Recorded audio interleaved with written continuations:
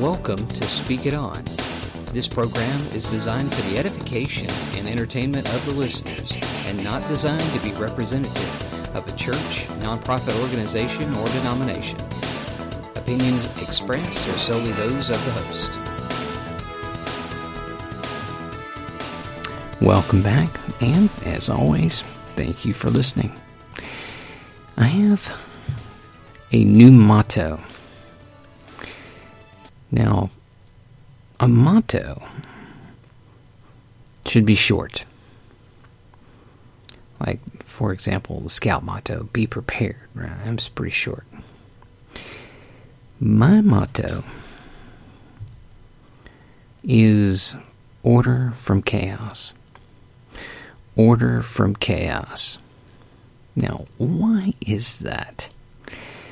Prior to that, I was really kind of focusing on Eye of the Storm, where the image is you're in a boat in the middle of a hurricane. And all kinds of crazy stuff. Winds and debris and everything is just circling around you. But where you are, it's calm. And I still think that's a good image.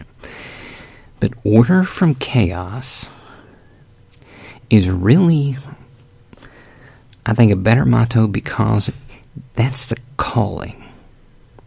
That's the calling that God has for us. Now, what does that mean? First of all, order has to start with us, where we're at. And if you got chaos in your life, and by the way, sin usually causes chaos because it sets things out of balance, which sets things spinning out of control. But the issue is, when you have order, God's in control. Or at least He should be. At least having input into how things are going. Now, it's interesting. I'll always gravitate to the military thing, kind of metaphor, because I think it works, and it works a lot like this. Believe me, I've never been in the military. Okay, so I'm just going to share with you what I've learned from people who have. When you show up at basic training, a lot of people yelling at you. But what they're doing is getting you focused. And initially, there's a lot of chaos. But then little by little, when they strip down what's going on and get your brain focused, then they start putting things in order, and they tell you, this has to be here, this goes here, this is how you wear this is where you show up to do this. So in that aspect, order is kind of built in. Now, for the Church of God, not always, unfortunately. We have to work a little harder and a little smarter in trying to focus on what God wants. Because chaos can also stem from us interjecting what we want into what God wants. And that doesn't always work. Now, why do I not, God's a God of a hurricane, God's a God of tornadoes, God's a God of all things and the maker of all things. Why do I think, God prefers order over chaos? Well, in some ways, people are correct when they're saying God is the creator of everything. Yes. Now, here's the thing. this world had sin interjected into it. And what was a really good system, which was the Garden of Eden, all of a sudden got a massive injection of chaos. And by the way, if you really want to know who the master of chaos is, it's Satan. And the word Satan is actually an English-fied derivative of the word Satan, which is Hebrew, which means adversary.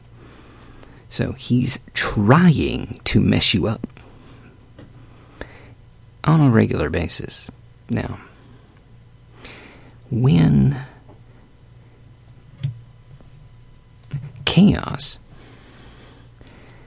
entered into the world, sin, it set everything out of balance. And that, to be quite honest, that out of balance was fatal. And was going to be fatal for everybody. That's why Jesus came, to balance it back. Now, obviously, this is a two-part situation. Jesus, when he came, balanced everything spiritually, and when he comes again, he's going to balance everything physically. So we have to work with what we've got right now. But here's the thing. Once again, we are responsible for our own space. Now, 1 Corinthians 14:33 is a verse I love, because it pretty much addresses that. It says, "For God is not a God of confusion, but of peace, as in all the churches of the saints." Now, and then he goes on to say some other stuff. Now, why was he saying this to the Corinthians? Because they had chaos. They had a lot of chaos going on. And yes, believers can have chaos. Because why? We're not perfect. We are working at it. Hopefully we want to be. But it's a situation, sanctification, where you become more and more holy, is a process. Salvation is something you get that locks you in with Jesus. I mean, that's where he claims you as his. Now here's the thing. Sanctification, though, is where we're working to become more like him. Now, and of course right here, Paul's talking to the Corinthians. By the way, Corinth, it pains me sometimes when people use Corinth as an example of how things ought to go, because everything was out of balance. And Paul he did 2 letters to try to get things underway. Corinth was a pretty big trade city and had a whole lot of idol worship just running all over it. And so when the church was there, a lot of people got saved and they came into the church, but they had a lot of some bad habits from before that just didn't vanish overnight. And so Paul's trying to work with them now. And here's what he's trying to say, because in the church, especially when it came to spiritual gifts and yes, the gift of tongues and other things, there was a lot of confusion because everybody was doing things at the same dang time, and it was just messing everything up, and couldn't worship, at least worship very well. That's why he had to say, "For God's not a God of confusion, but of peace." Now, peace is not the absence of strife or problems. Peace is the calm assurance that God is with you every moment, and you rely on that. That's what peace is. Now, James had something to say also. By the way, that first verse was 1 Corinthians 14:33. "For God is not a God of confusion, but of peace, as in all churches of the saints." In other words, peace is supposed to be in all the churches of the saints. Now, James 3:16. This would be a good 3:16. Everybody knows John 3:16. Well, there's a series of verses that are 3:16s that are actually pretty good to memorize because you can think. All you have to do is go, oh, I know that verse. That verse is 3:16. I wonder which book it is. But anyway, in James, he says, for where jealousy and selfish ambition exists, there will be disorder and every vile practice. Whoa. So, interesting. And right before that, James was discussing, some of the sources of wisdom, that wisdom comes from God, and that it's pure and that it brings order.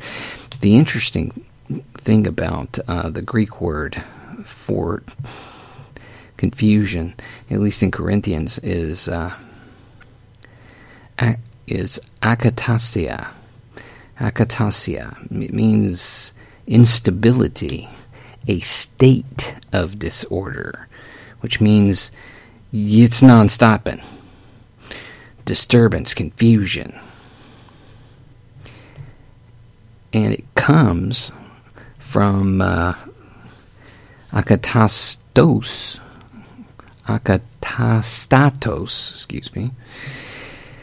which basically means to be unstable, to be inconsistent. Now, James gives us the clue, though, I believe, in, hey, how do we order our own? Well, where jealousy and selfish ambition exist, I'm sure that's not the complete list, but that's the top of the list right there. For where jealousy and selfish ambition exist, there would be disorder and every vile practice. Well, that's kind of what was going on in Corinth, in the church. So now, how do we do this? How do we order our little part of the world? I would start with getting in a rhythm of things that you do, starting with, guess what? You're going to hear it? Prayer, Bible study, and outreach. Now, prayer in the morning, Bible study, quick Bible devotion in the morning, outreach during the day. Start there and then work on your space. What space are you in charge of? In your car, in your home? Now, as I'm saying this, I'm in a room that has a lot of stuff that needs to get straightened out. So, I'm not perfect. Definitely not. And I'm working on it myself.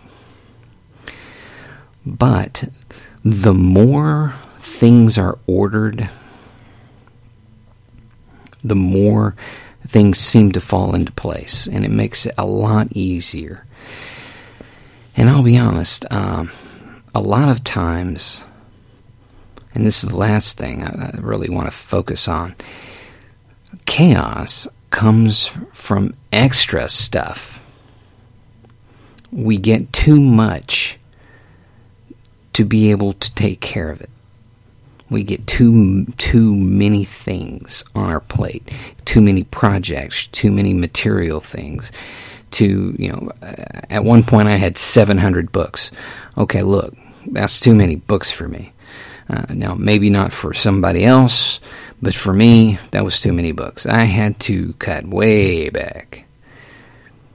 And I'm even doing that more, trying to consolidate,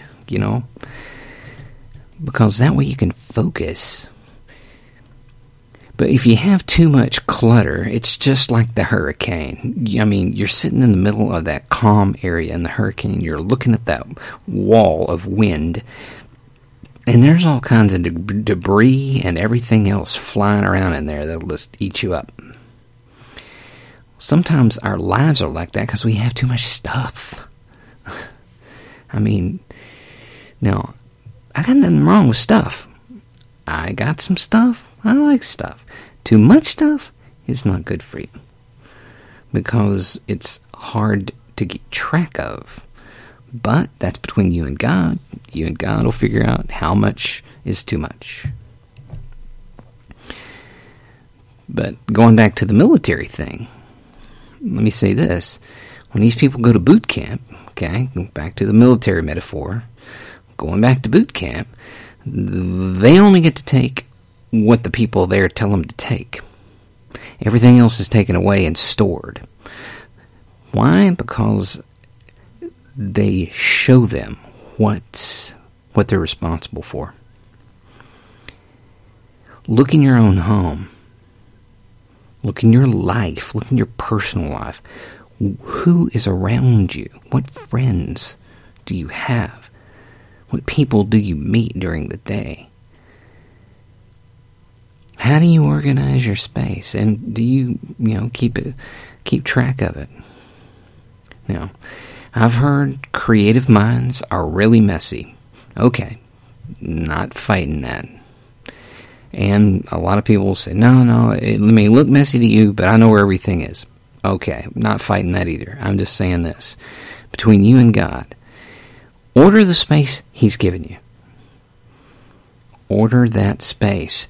And if there's chaos and confusion in that space, you got to do something. You got to do something to help make it less hard to focus on.